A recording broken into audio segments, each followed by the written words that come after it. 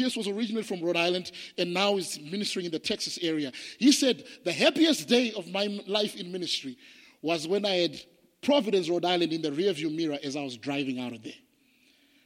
Because that place does not support strong ministry at all. In fact, Pastor Steve is one of the largest churches in the area. They got 4 or 5 campuses now. But how they got there is the reason why I'm telling you the story. Because Steve would go and find out, they heard about what was happening in Toronto. He took a flight out there with Nancy. And they just went and they stood in the atmosphere of revival. So a lot of people just think, oh, it's strange. People are making too much noise and people are falling on the floor. That's unattractive to me. Some people are afraid of the manifestations of the Spirit. They like to invite him, but they just are afraid of his manifestations. But Steve and Nancy didn't care. They went and sat in that atmosphere, thinking nothing of it. Came back home to Rhode Island. Sunday morning, Steve gets up to preach. And he says, Felix, before I opened my mouth, people started shouting, amen. That's right, Pastor. Amen.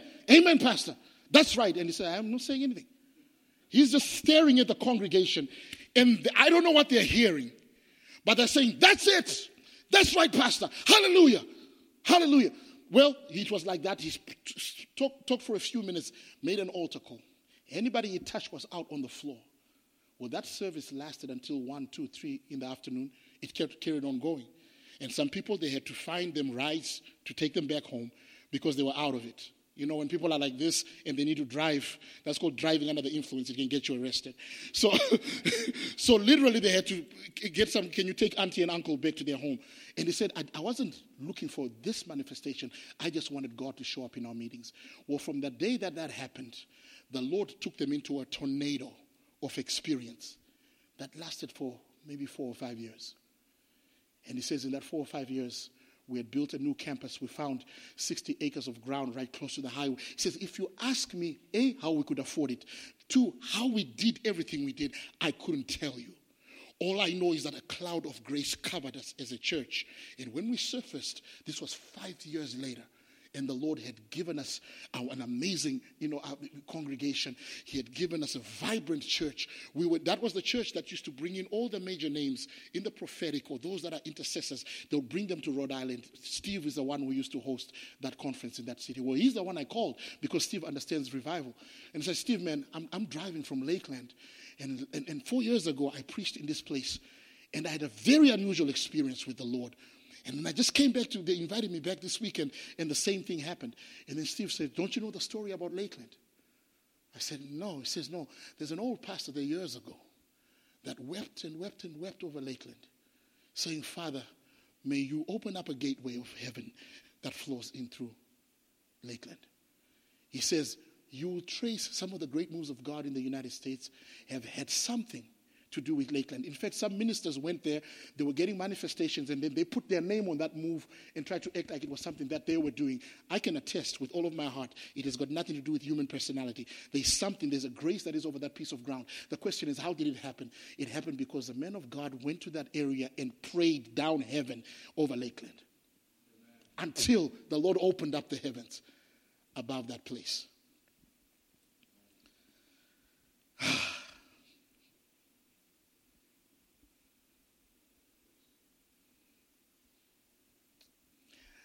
I minister for another good pastor friend of mine. His name is Pastor Sonny Stimson. Pastor Sonny Stimson, his church is in a little place called Scotland, Connecticut. Scotland, Connecticut is like 3.5 miles from a rural road. Okay, so you have a rural highway that's in the middle of nowhere, Route 6, in the middle of nowhere. 30 minutes from the nearest McDonald's, okay? 30 minutes from anything. So there's this little rural road. Then you got to get off that rural highway, and then you got to drive another 3 miles until you get to the absolute middle of nowhere. And when you get to that middle of nowhere, you find yourself on a campus, like maybe a $2.5 million campus, with a church that sits around 1,200 in the middle of nowhere. Now, everyone who does church growth, what do they say? You need to be close to a major city, you need to be close to a highway and close to an exit, and they've got to be able to see your sign. You don't even know where Sonny's church is.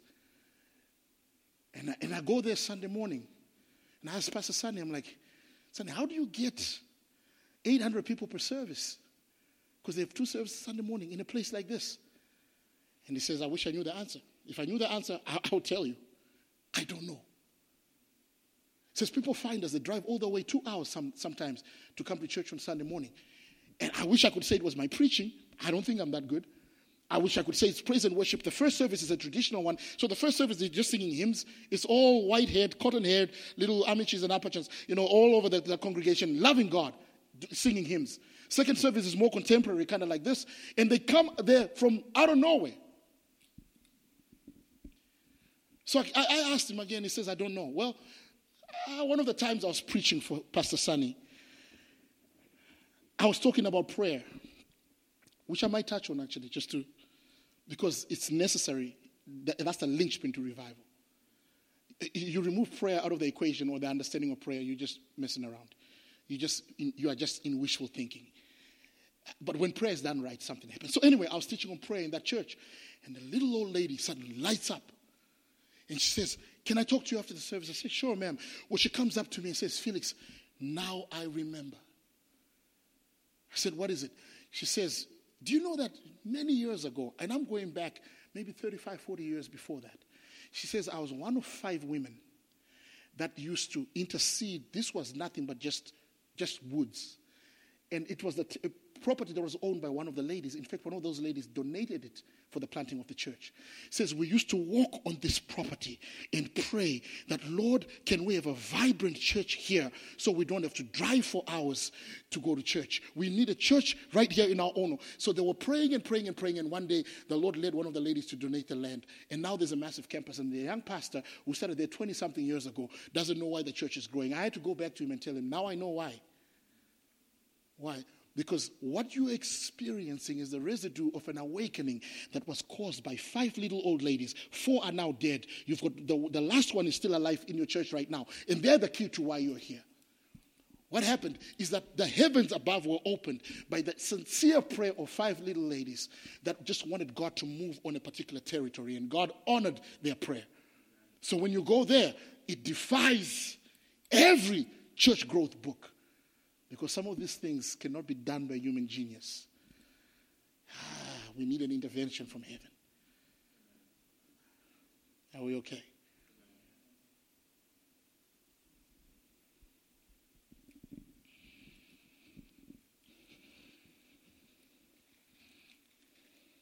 When you go to the book of Genesis, I want to show you something here real quick. Genesis chapter 1. From verse 26, we get man's assignment as God foresaw it.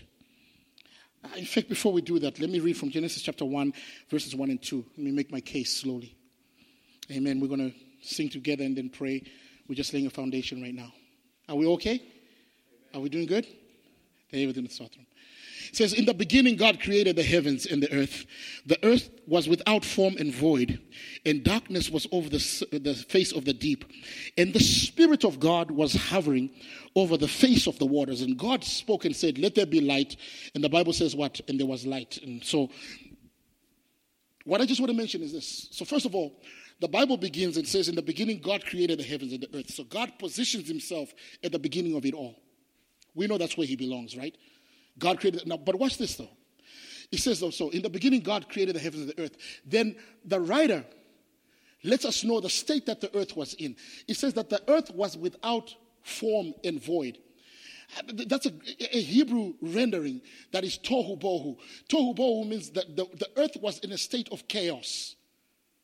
Now some theologians can debate as to what had happened. There's an entire whole school of theology that tries to deal in what they call the gap between Genesis 1 and Genesis 2. That's not what I'm here to deal with. All I want you to know is this. It's the first time the Holy Spirit or the Spirit or the Ruach of God, the Ruach HaKodesh, the Holy Ghost, the first time he ever entered onto the pages of history was in direct keeping with something that God the Father was doing on the earth. The Holy Spirit's entrance into the pages of history was in direct step with an assignment that God was on, with a project that God was working on.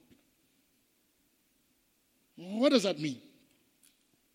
It means the Holy Ghost does not follow human projects. You're too young for him to follow you.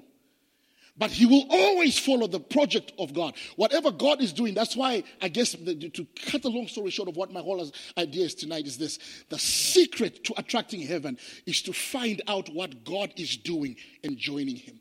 Because the dispatch of the Spirit that you are looking for as you pray for revival, he is only dispatched to carry out heaven's assignment. Not to carry out men's assignment, not to endorse men's movements, not to kind of lift up whatever little effort you are doing for what is your little project. No, but if what you're doing is heaven's project, there is the help of the one who occupies the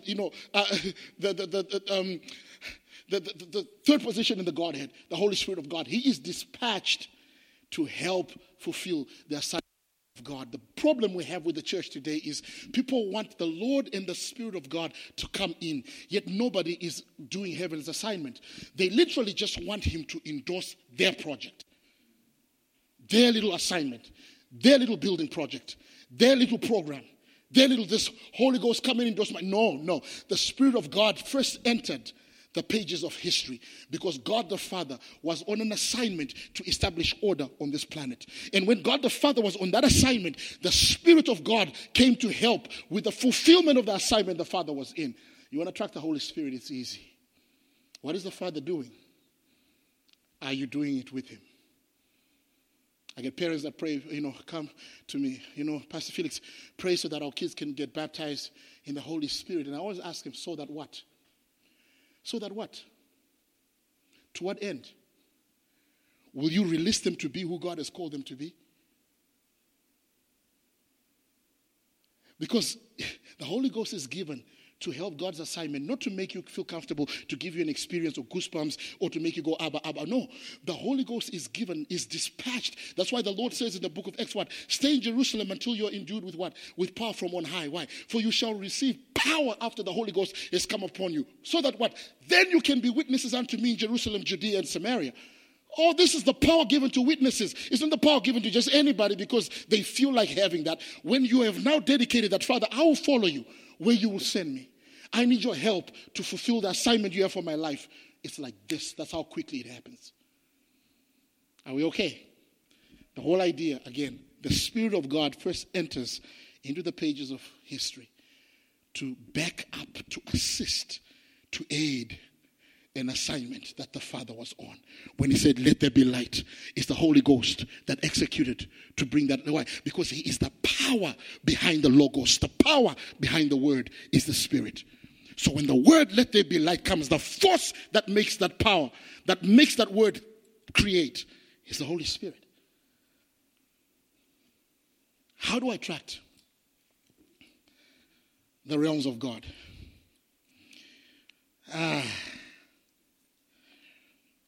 So when we say we want revival, let me just talk. It's because God has a desire for your city, for your family. God has a desire for your church. And the greatest job you can ever do for yourself is to find out the desire of God concerning your church, your city, your generation. And all you are responsible for doing is partnering with God in what he is doing.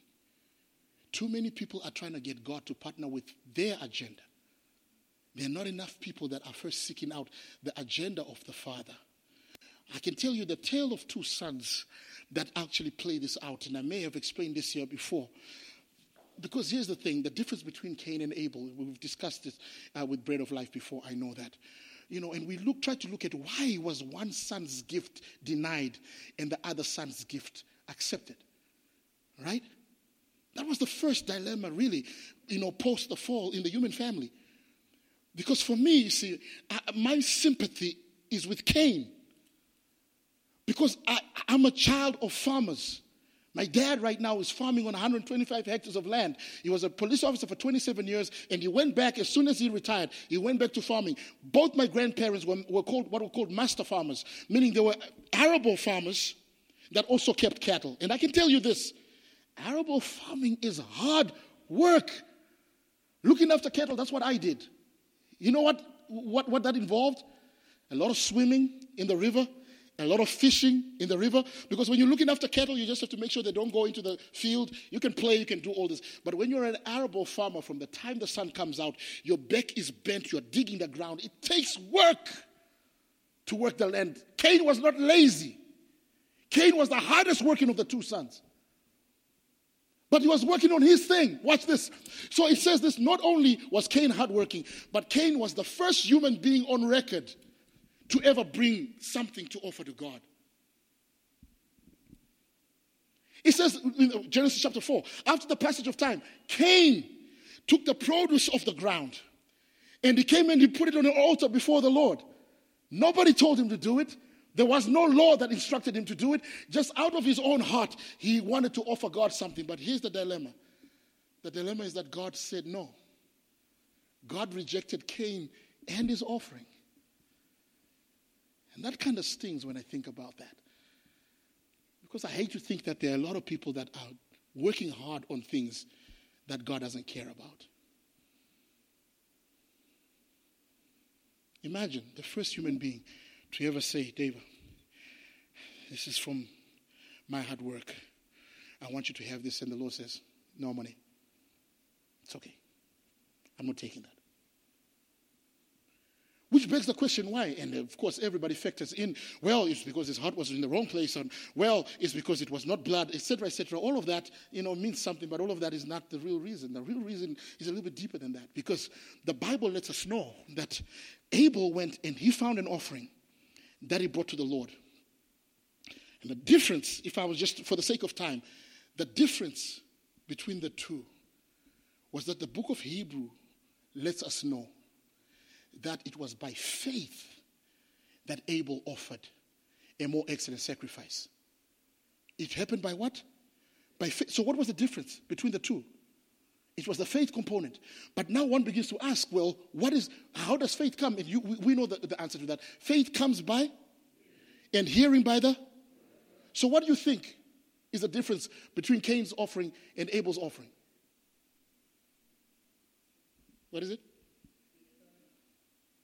Hearing God. He heard the voice. Why do you think he heard it though? He was attentive, or what's that? Fellowship with God, quite possibly, or what's that? He had faith in it? Yeah. How do you think the faith comes? We know that faith comes by hearing, and hearing by the word of God. Well, how is it that Abel heard something and Cain didn't? Maybe his father told him. There's no record of that at all. In fact, there's no record that the father, Adam himself, ever offered God anything.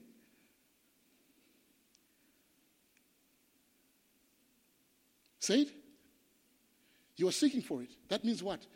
That means that he did not presume upon the Lord what the Lord wanted. He had the decency to ask. He had the decency to ask that, Father, is this what you want? What is that? It's an inquiry into the desires of God. The secret to tapping into what God is doing is not to come to God with my agenda. Well, Lord, I've been working so hard and I've done all this. There, take it. And the Lord says, I'm not taking that. Why? Have you asked me if I like anything you have here? Well, no, I just figured because, I worked. Yeah, you worked hard at it. You worked very hard at collecting stuff I don't care about. Have you the decency to ask? Why is that important? Oh, help me, Father. So that we ask accurately, you understand? Do you care about... When you care about people, you care about their desire. When you say you love someone, what happens, husband and wives, when you say you love one another? Mama knows what pastor wants, and you know what she likes. Don't serve him that he doesn't eat that, or serve him this. Why? Because you know. How do you know? Because you've taken the time to know. That's what love does. It inquires the desire in the heart of the adored object, the thing you love or the person you love. Their desire is important to you. So when you look at the tale of two sons, one son presumed upon God what God wanted, and God rejected. The other son must have asked. And that's why he was led by faith, because faith comes by hearing. And faith said to him, not that one, son. No, not that one. Put that one in. No, not that one. No, the one behind it. Yeah, that's the one. That's the one he wants. So by the time that young man came to the altar, he was already carrying in his hands the desire of heaven.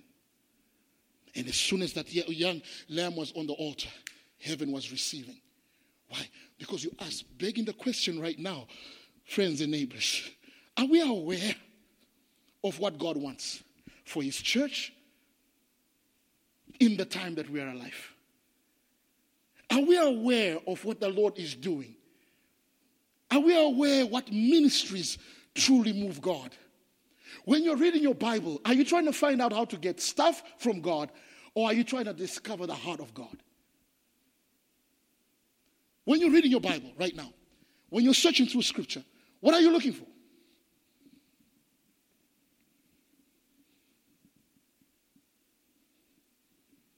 What is it that you want? I want to learn how to pray the most effective prayer. Good, okay. Nothing wrong with that. Or could it be that I want to know the heart of my God? I want to know your heart, Lord. Why?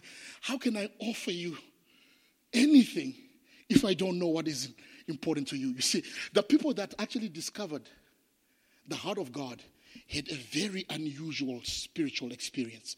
I'll give you a few examples. One of my favorite examples is David, for example. Right? So David, when he sinned against God in the sin of Bathsheba, horrible crime by any stretch of the imagination. When he wrote Psalm 51, he made mention of something that would have confused anybody else in his generation. He said, you don't delight in burnt offerings, Lord. What? What do you mean God does not delight in burnt? No, David says God doesn't delight in burnt offerings. He could have said since Moses. We know that, the burning of the offering and the burnt offering and the sin offering is important to God. David says, no. You see, when I spent time with him, I actually found out he has no delight whatsoever in dead, burning animals. But the law of Moses says, yes, but you never sought the heart of God. You just think you know. You're presuming upon God. David would have told you to your face, no. It's what that lamb represents. Why? Because the true offering to the Lord is a broken spirit and a contrite heart. It's not the animal. It's the posture of the man on the inside. Well, how do you know that? Where do I find it in Scripture? He found out because he inquired. Lord, is this what you want? And he must have found out the Lord saying, son, I don't really care about that. It's your heart that matters to me. That's why David, in his repentance, did not ask, Lord, please preserve my throne. Please look after me. Please take it. No, he just said what? Lord, create in me a clean heart and renew the right spirit within me. Cast me not away from your presence and take not your Holy Spirit from me. Restore unto me the joy of your salvation so that these bones that you've broken may rejoice. He knew that the real desire of God was not obvious. Everybody from Moses thought it was the animals. And David found out it was actually the heart. Why? That is information that comes to an individual that seeks beyond. You understand? Seeks beyond the obvious and searches deep to say, Father, reveal your heart to me. That's what the church ought to be looking for right now. When I'm praying for revival, I would ask you why. When you can honestly say to me, it's because I know it is God's heart for my season. It's because I feel the heartbeat of the Spirit in awakening people to love and to serve Him. Then I'll say, Pastor, you're now building your prayer on the right foundation because you're building it not on what you long to see with your eyes. You are partnering with what God wants to see with His. Amen. Are we okay? So the big question is this: what does God want? If you were to ask me right now, Felix, just based on some understanding of Scripture, what do you see as something that God wants? I have a very specific little something to share with you tonight. That of all the things that God loves, are we okay? Of all the things that God has been looking for. Just in studying of Scripture, I found out that there's one particular ministry that is found in all the people that drew close to God. So if you were to ask me, what do you think is the most important ministry to the Lord? I would share that is probably the one. And why would that be important for me to share that with you? Simple. Because I know that when you are partaking in that activity, you are doing something that is close to the heart of God. And I know that the greatest thing you can ever do with your life is to partner with God in what He's doing. When you partner with the Lord in what He's doing, the anointing is easy. On my own assignment, it's hard to get the anointing. When I join with the assignment of God, it's like breathing. It's that easy.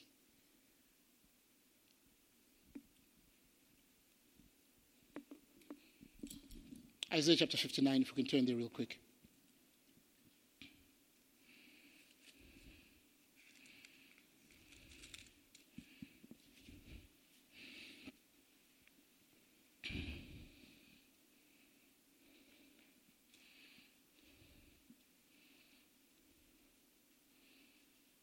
If you're there, say amen.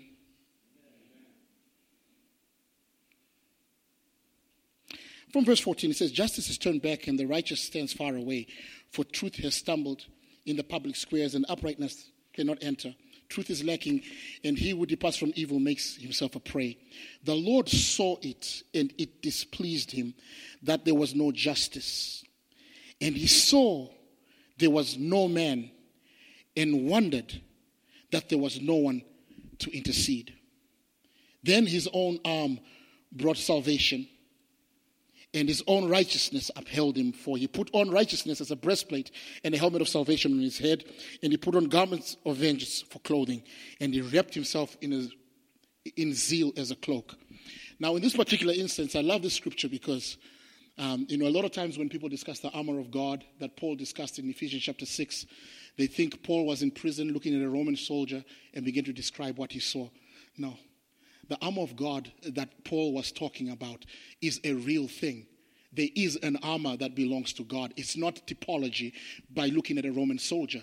God has an armor. Way before Paul wrote about that, Isaiah unveiled the armor of God, but it was in the context of the Lord coming in as an intercessor for his people. Now watch this. He says the Lord is looking that there's no justice on the earth. So the Lord is seeing something and he's wondering, how come there is no one to intercede? Why is there nobody standing in the gap? And because there was no one that was interceding, what is intercession? Intercession is the standing between to make an appeal on behalf. It's the standing of somebody who is innocent to make an appeal on behalf of the guilty. It's when you are not necessarily guilty of that crime, but you stand in proxy and you cry out on behalf of one to whom judgment is due. The call of the intercessor. The call of the one who stands between. The one ministry that everyone here can do. So in this writing, it says that the Lord saw that there was no intercessor. There was nobody standing in the gap. So he decided he was going to partake, or he was going to undertake the intercessory ministry by himself. And we understand that this was a projection of Christ coming down on the earth. But what you'll notice is this.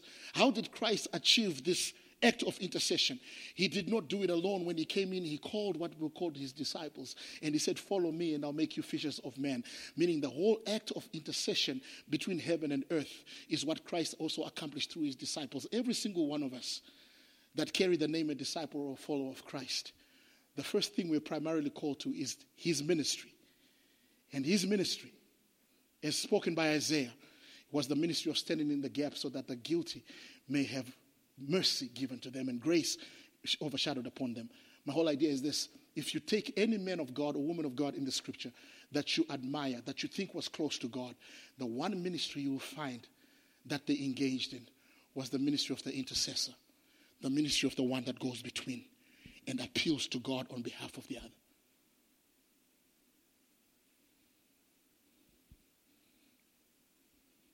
What was Noah? Noah is the great intercessor that literally, through his intercession, the preservation of the seed of humanity. Otherwise, we would have been destroyed. all of humanity would have been destroyed. Mankind had sinned to a level where God's judgment was going to wipe all us out. But not just us, but Noah was also an intercessor that stood in the gap so that there was the salvation of the species. The animals were preserved because of one man standing in the gap. The Lord looked throughout the earth and could only find one man and one family. But that's all that God needed, was one man and one family that can say, that can say, here I am, Lord. I will stand in the gap on behalf of the guilty. I will see there's a preservation of the seed of humanity. I will see that there's a preservation of the animal. Whatever you are doing on the earth, if you need an earthly partner, if you're looking for a human partner, Lord, sign me up. I'm available. As for me and my house, we will do whatever it is that you want us to do. So Noah was the great intercessor, stood in the gap. Pick him, any single one of them that you admire. And invariably, you're going to notice that there was something in their heart that beat on behalf of the others. They were an intercessor. So what I'm saying right now is this, is that if you want to know, Lord, I want to please you. I want to attract, heaven. I want revival. I want to be awakened. You have got to care about what God cares about. You've got to be in the ministry that God himself is in. You've got to co-labor with him. What Matthew 11:28, come unto me, all you that labor and are heavy laden, and I'll give you rest. But you sitting and doing nothing? No, take my yoke upon you. Your yoke, what does that mean? It's the contraption that is hooking Christ to his burden. He's saying, come and share in my burden, and your soul will find rest. Lord, how does my soul rest? By pulling the burden with you. Because your soul finds rest when you fulfill your divine purpose. Your divine purpose is I can do this by myself, but I choose not to. I want to do it with you. Will you join me, son? So when you yoke yourself to what heaven is doing, that's what made Noah prop up in the pages of history. Because when God was trying to do something on the earth and was in search of a human partner, Noah said, I'm here, Lord. I volunteer myself and my family. We will do whatever you tell us to do. I won't question your judgment. Why are you doing this and why do you have to? No. If you need an earthly partner, Lord, I'm here.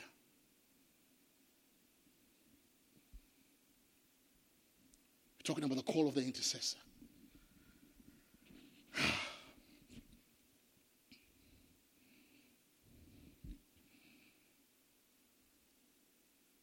The eyes of the Lord, after many years, were scanning the region of the Ur of Chaldees in ancient Mesopotamia.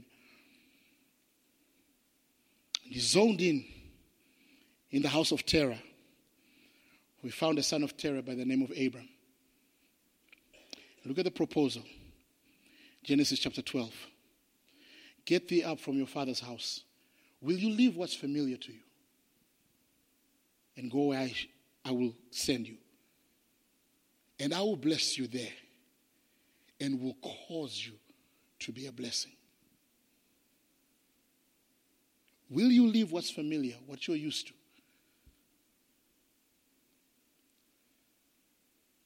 When you're a student of ancient civilizations, you must understand that Abraham was actually coming from one of the earliest civilizations that we know. So he was kind of coming from a city or from a place that is the center of technology, the center of commerce, the center of all of this. And the Lord was about to send him into the backside of a desert that was in the middle of a drought. But all the Lord was saying was this: will you move? Not because it will be more comfortable where you're going, but will you move is because that's where I am and I'm doing a work and I'm looking for a partner. Will you partner with me with what I'm going to do in the deserts of Palestine? It's an offer. And Abraham went to Sarah and says, honey, we're leaving. Where are we going? I don't know. How long are we going to be there? I don't know. How will we know when we're there? I don't know. What do you know? He asked me if I can join him on something he's going to be doing in a far out land. And with all of my heart, I said yes. And Sarah said, let's go. And they packed their bags and left. None of that. The Lord didn't give them anything tangible to take. It was just a promise. It was a promise of what? You will be blessed. But more than just that, what will be? You will be a blessing. Meaning what? There are some people I want to bless, but I want to do it through you. Will you let me bless them through you?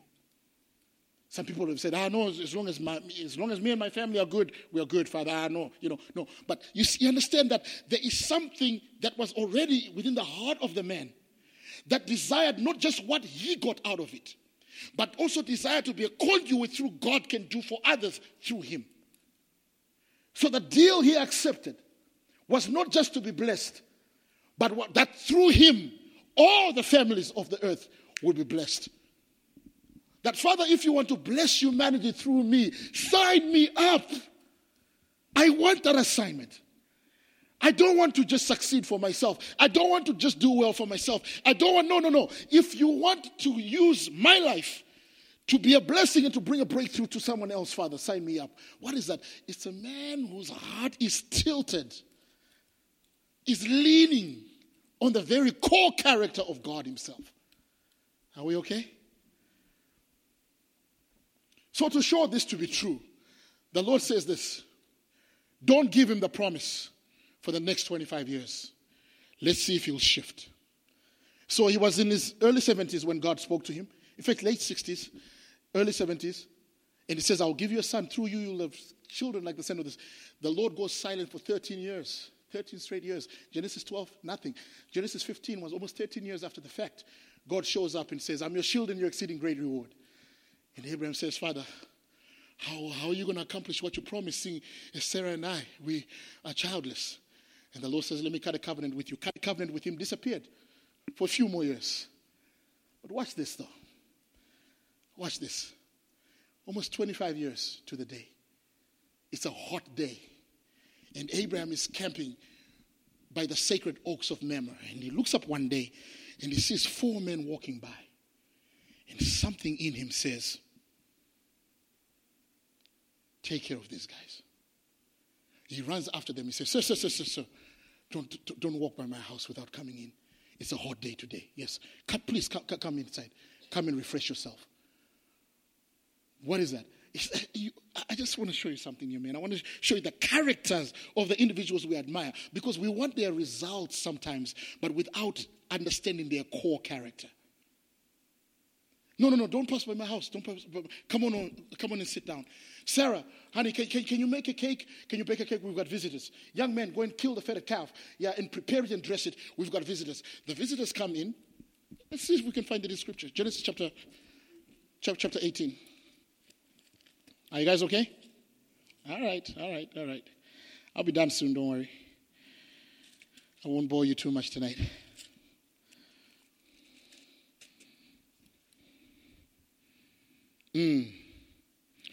So from verse 4, let a little water be brought and wash your feet and rest yourself under the tree while I bring a morsel of bread that you may refresh yourself. And after that you may pass on, seeing as you have come to your servant. So they say, do as you have said. And Abraham went quickly into his tent to Sarah and he said, quick, take 3 seahs of fine flour, knead it and make some cakes. And Abraham ran to the herd and took a calf, and tender and good, and gave it to a young man who prepared it quickly. Then he took curds and milk, the calf that he had prepared, and he set it before them. That means God is not a vegetarian. Amen. Thank God for that. Hallelujah. Thank you, Jesus. He says, and he stood by them under the tree while they ate. Then now watch this. Right. So what happens here? What happens here is that a man goes out of his way to host the presence of God when God was on a journey on a hot day. You understand? Abraham is not angling anything for himself. He didn't even ask God for anything. He just said, please don't go by my house without passing by. It's a hot afternoon. Refresh yourselves. I'll wash your feet. I'll take care of you. Do you see the tilt of his heart? Now watch this. The tilt of his heart is always other-centered. Is to do good to others. He's leaning out. And so the Lord comes in there and the Lord eats. And it was only after the Lord had eaten in the house of Abraham that the Lord asked the question, where is Sarah? He says, she's the one who baked the cake. And the word of the Lord came forth. Well, tell her that I'm going to visit you again a year from now. And according to the cycle of life, by the time I come back to visit you, she will be with child. Lord, we've waited 24 years, 25 years. Is this all it took to trigger the miracle? Yeah. What is it? You took care of me without asking for anything for you. You gave me food to eat in your house. You washed my feet. You gave me a cold glass of cold water. And you didn't turn around and say, give me this and give me that and give me this, I want this, I want that. You just took care of me. And because you've done that, I know what your needs are. I know what you've been hungry for. So according to the cycle of life, I'll be back this time next year. And you'll be with child. That's part number one, right? So I'm sure Abraham is, Sarah, get a name ready. We'll call him Isaac.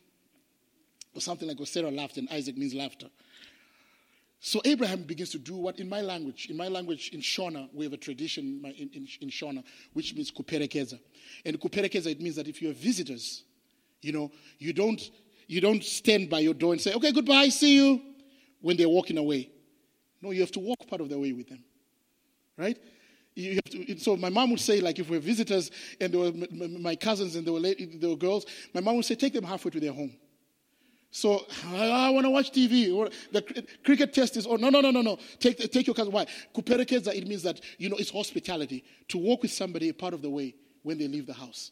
It's got nothing to do. The further away from their home, the further you're from yours. It's an inconvenience, I know. But it's a courtesy.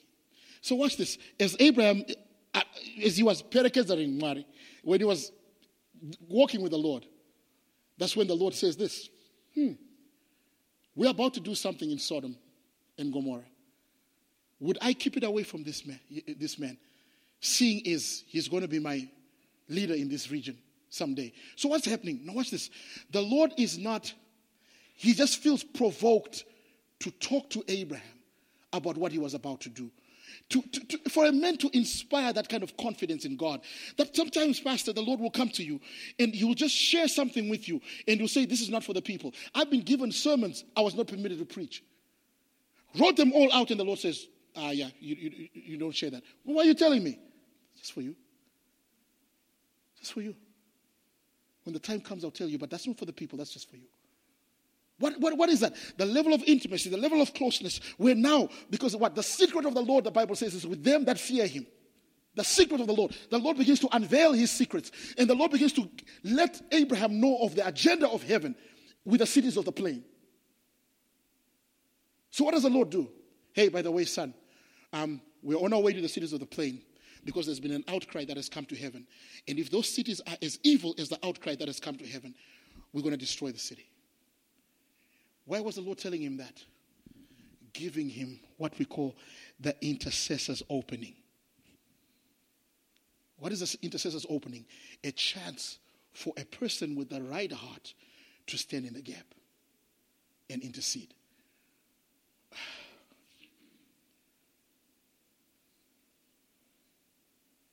Now, this is not for selfish people, you see. This is not for people that are so full of themselves. And there are some people that I know that want so much stuff.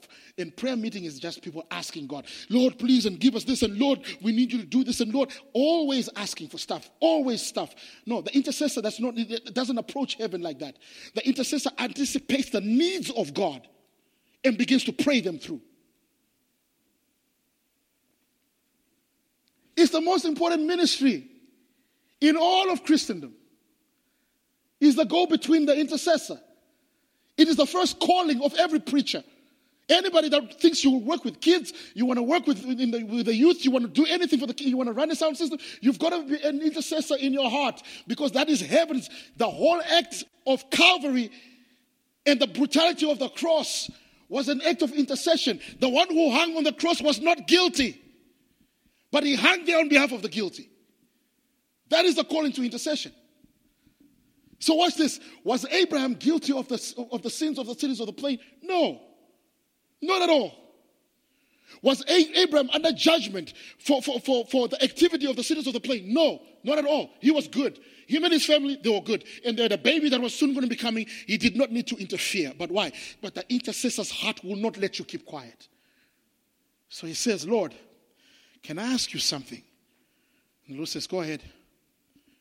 And he says, if there are 40 people in that city that are righteous, will you destroy the righteous with the unrighteous? Far be it from you that you will destroy the righteous and the unrighteous.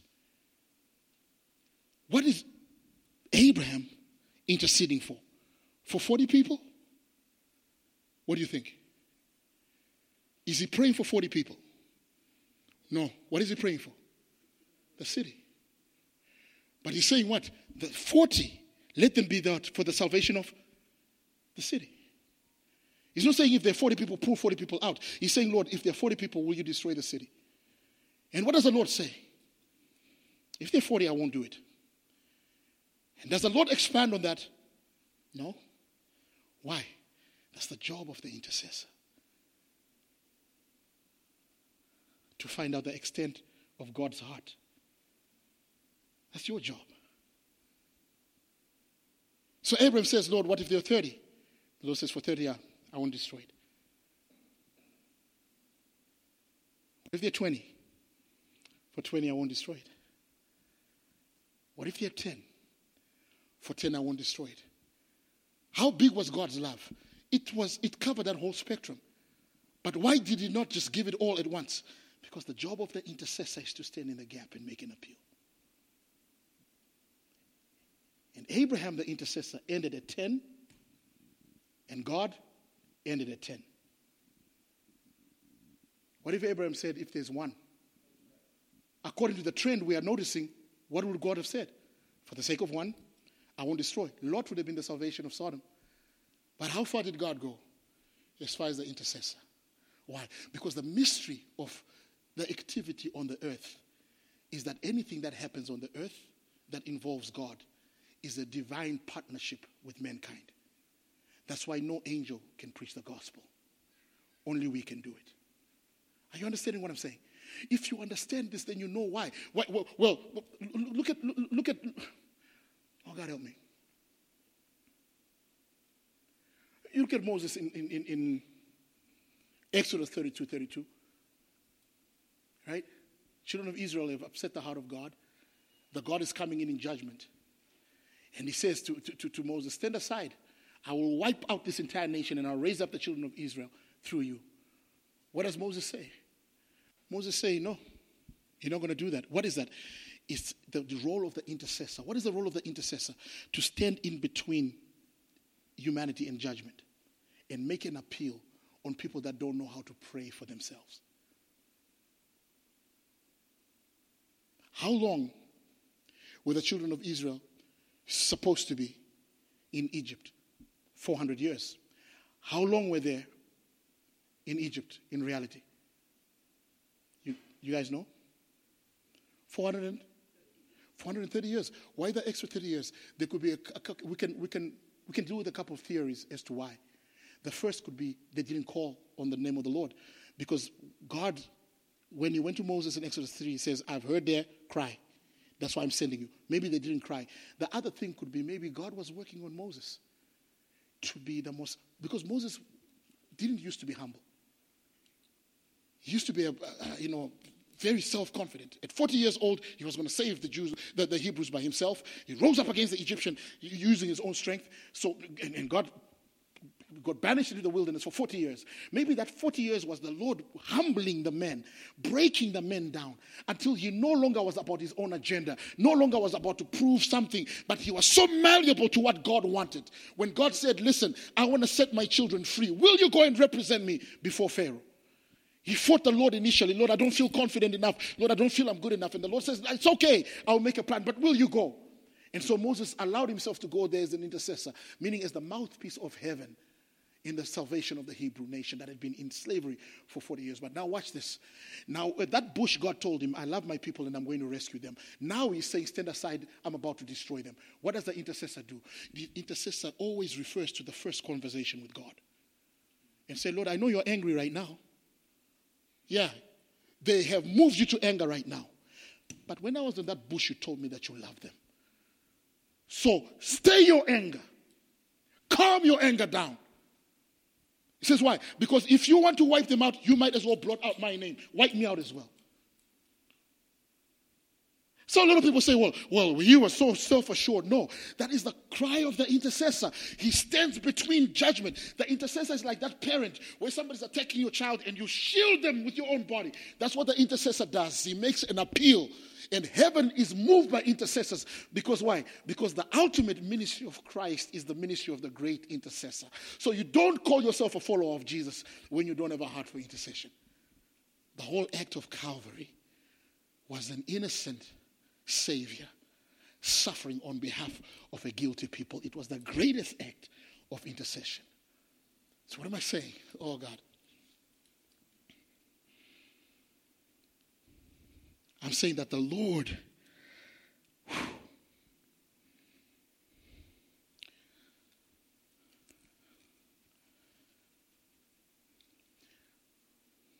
some of the greatest experiences that I've had with the Lord, I'm talking about supernatural experiences. I've had a few.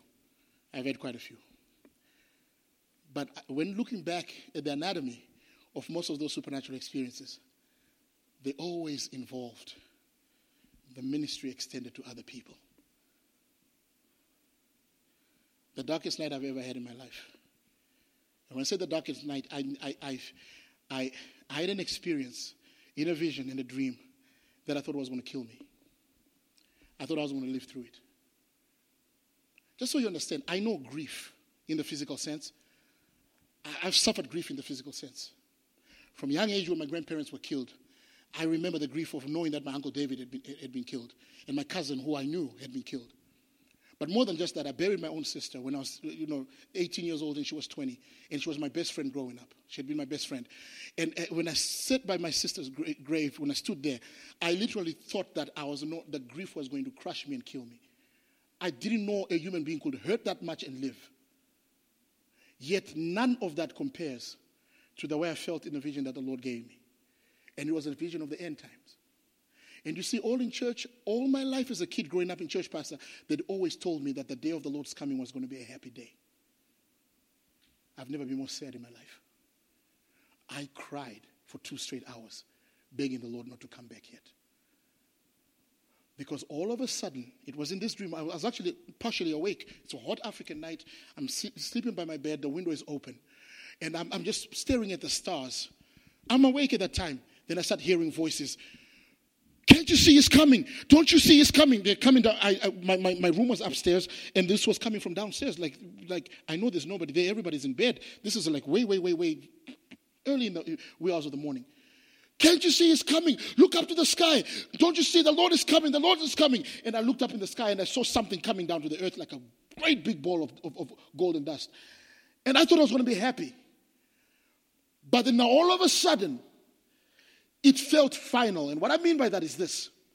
I felt that any ministry I could have done, any help I could have offered another human being, anything that I could have done that has any consequences cannot be done beyond this point. The curtain is closing. Every opportunity to pray, every opportunity to preach, every opportunity to evangelize, gone. This is it. The curtain is closing. And my heart was squeezed so deeply. I began to wail and cry. Lord, you cannot come back now. The world is not ready. Lord, I've got friends that are still not saved. Lord, I've got people that I went to school with that I know don't walk with you. You cannot come tonight. Not tonight, Father. Please, you cannot. I'm begging. I am crying. I'm begging for 2 straight hours. Begging God. By the time I came around, the bed that I was in was soaked with sweat. I had to take my covers off. I had snot. I had tears. I'd been crying for 2 straight hours. My pillow was soaked. I was shaking like I'd just seen a ghost. And could not believe that the way my heart felt was deeper multiple times than the grief I felt when my sister passed away. I could not understand that. And I kept begging God, you cannot come now. We haven't done enough. We haven't done enough. We've been so comfortable, Lord, the world still needs to know. Too many people don't know who you are. And so when I came around, it was almost 4 a.m. I went and knocked on my parents' door. And I said, Mom and Dad, so is everything okay? I said, I need to borrow some money. At 4 a.m? Yes. Well, I have to take, because I had no transportation. I took a bus ride for the next 2 days, and I visited all my friends that I'd gone to high school with. One by one, they were all scattered in cities around the country. I took a bus to each one of them and made sure, George, you better make sure that you're walking with the Lord. I saw a vision of the Lord coming back. What am I saying? Is when it all comes down to the real core issues that are important. Are we together? When it comes down to the core issues that are important, there's a reality that the Lord is coming soon. There's a reality that there's a message that needs to go into the world. There's a reality that without the agency of that church, that message is not going forth. The Lord is not sending angels to preach this gospel.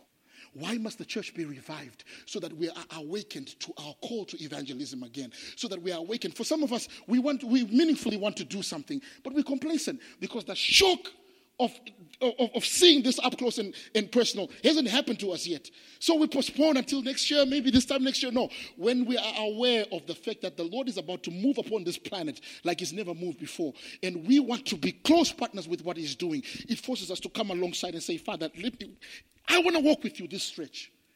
I want to shoulder this particular part of the burden. What can I do? Father, if I cannot go there, let my prayers go there. Then what is born? The ministry of the intercessor. What is the ministry of the intercessor? You enter into corporate buildings on your knees at home. You enter into the hallways of power in DC while you're in your room at home. You are praying prayers that are consequential for the very welfare of nations at home, because you understand that A, God wants to move upon the nations, and B, God is not going to do it outside his church. He's looking for partners within his own house. Those intercessors that stand in the gap and do the most important ministry. Now, when you are that important to the scheme of what God is doing, the heavens open. Those experiences you want, they're given. The experience of an open heaven is easy. Why? Because it's energizing workers, people that are actually doing something. The dilemma has been that the lazy church that doesn't want to do anything wants to see a move of God. For what? Lord, we want to see you move. Really? No, when you're interceding and you're crying out. You know how the nation of India opened up, right? The nation of India. In recent times, India to be touched with the gospel the way it has in the last few years was something strange. It happened. So here's what happened. When I was in Zimbabwe, late 80s, early 90s, there was a movement. I don't know if you remember the prayer movement, Pastor. It used to cover what was called the 1040 window. How many of you guys remember that prayer movement? I was in Zimbabwe and we were crying out for India. You understand? Because they mobilized, the Wagner Institute and the World Prayer Center mobilized a global movement to pray for India. We were praying over the 1040 window. And all we're asking is, Lord, may it be easy for people to get saved there. Father, may there be light that penetrates the darkness. Lord, may you come through. And we're praying for the name. I'm in Zimbabwe. We used to sing the song, Here I am, my Father, waiting for your word. Speak and I will hear you. Show me how to serve the man that needs your mercy and the child that's lost her way. Lead me by your spirit as we pray,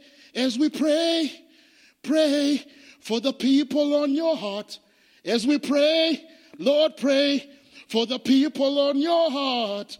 I believe that if I seek you, I can touch the people on your heart. That's what we were singing for India in Zimbabwe. I got a friend of mine, Dr. Johnson, who's a professor in Houston, who had a ministry in Calcutta. For almost 20 years, he said, Felix, we got less than 3 people saved in 20 years of hardcore ministry.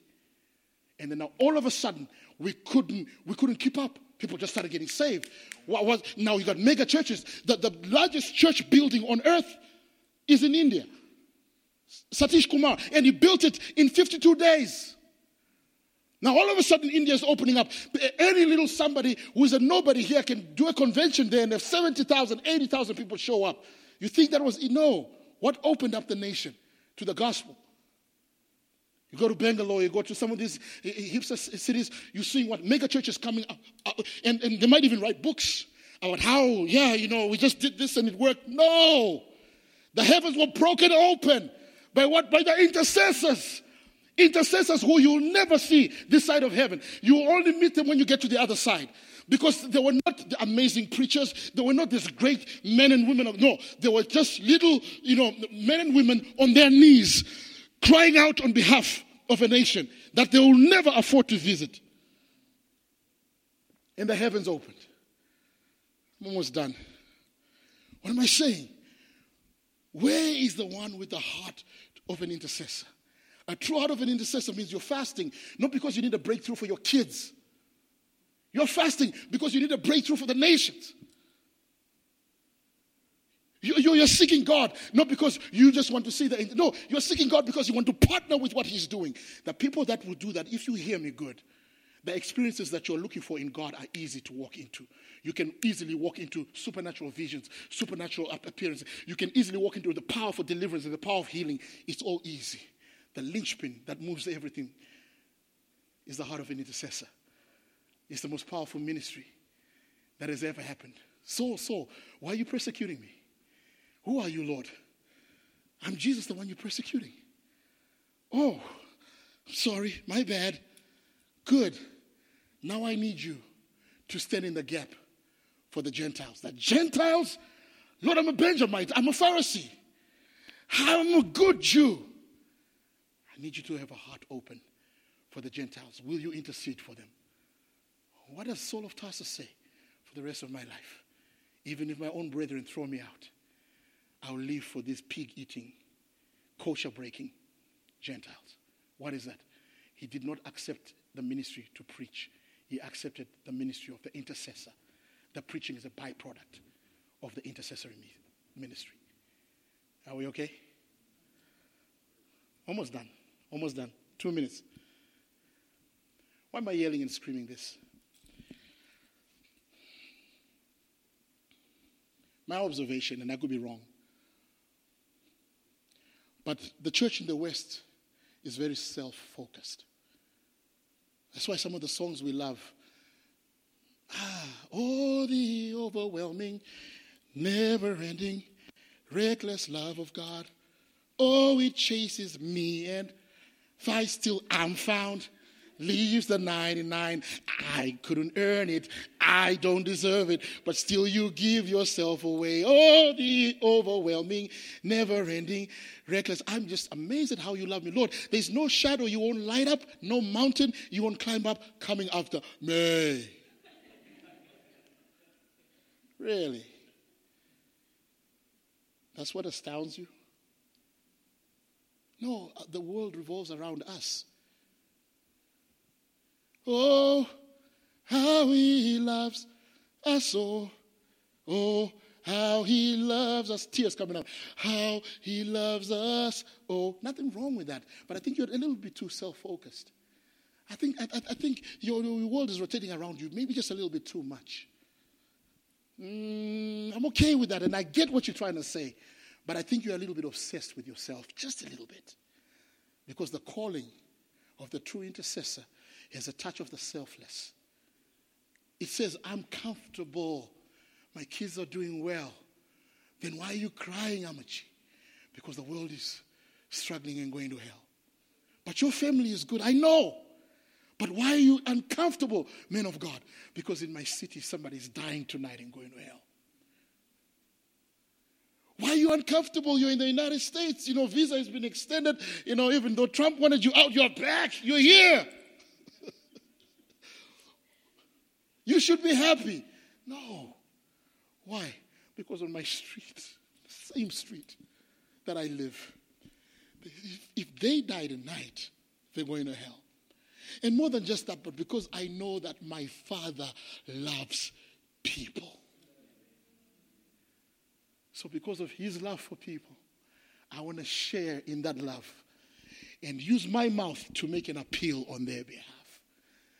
I'll be like Peter in the house of Cornelius and say, my people are good. We got the baptism, but these Gentiles need God. And I'll stand in there even if I'm uncomfortable, as long as it's an opportunity to partner with heaven. If you would hear what I'm trying to say tonight, I've just given you the keys to supernatural experiences in God, to the supernatural infilling of the Holy Spirit, to walking in miraculous signs and wonders, and to attracting revival.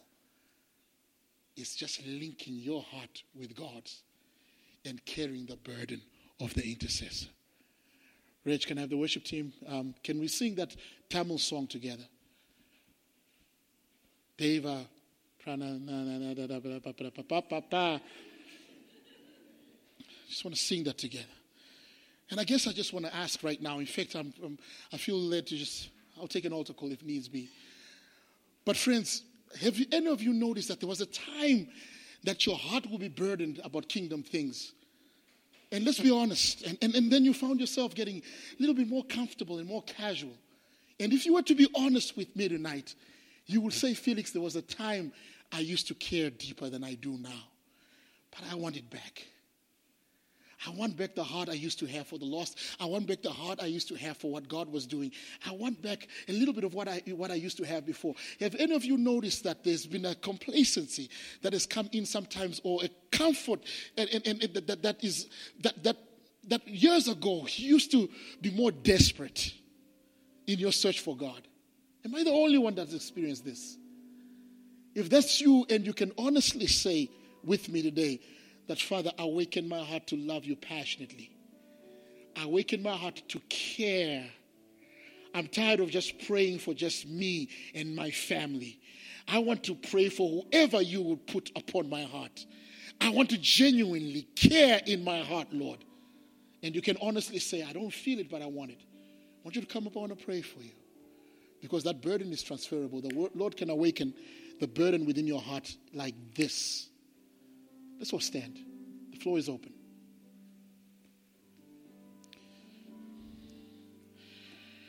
Hallelujah.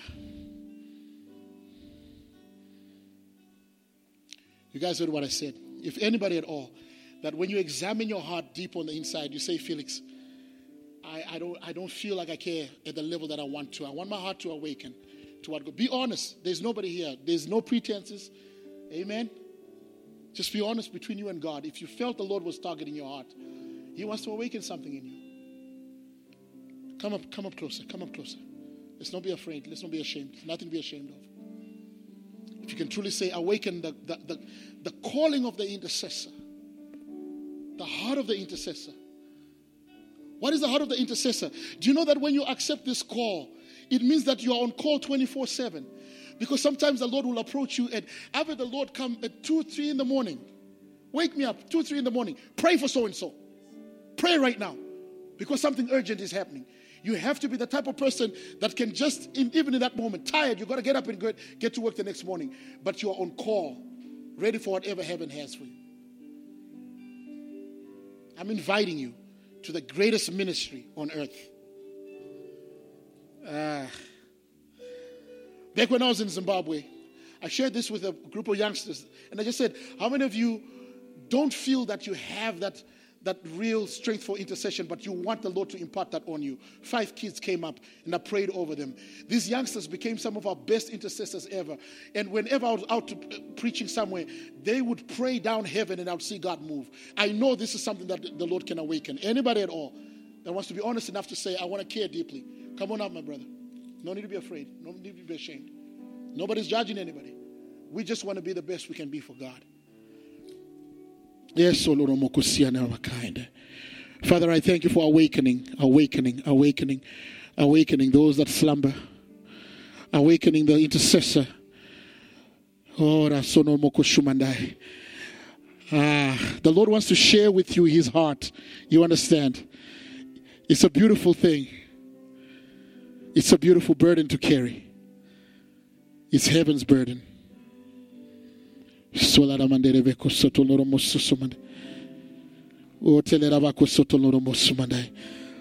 know some of you might say, Felix, I don't feel like I'm gifted to speak. No, as an intercessor, behind closed doors, you shake nations. Come on closer, guys. Can you guys come a little bit closer?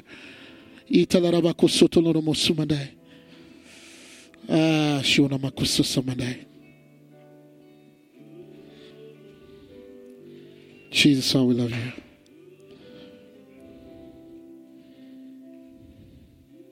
While we're here, the prayer is simple. Lord, work deep within my heart. Work deep within my heart, Lord. Give me your love for people, your love for your church, your love for your work. Put your love in my heart, Lord. All I can do is to offer you my heart. Fill me with your love. Let me care as you care. Come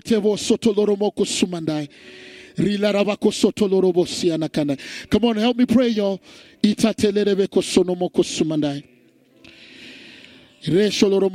Father, I thank you for just answering the call of the intercessor, the anointing and the calling of an intercessor. That when you bring people and nations before the Lord, there's shifts and happenings that take place in the unseen realms. Even as your heart, God, begins to partner up with the heart of God.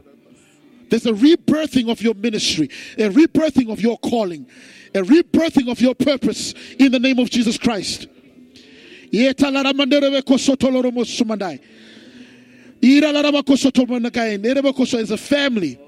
a family, that when you partner up to pray for families, my goodness, you will see what God will do in and amongst you. Awakening that passion in that heart. May He place His love, His burden. It's a beautiful burden to carry, precious sister. It's a beautiful burden to carry. Or to be on call 24/7 with heaven, to know that you are partnering with what God is doing. There is no greater feeling. To know that your Father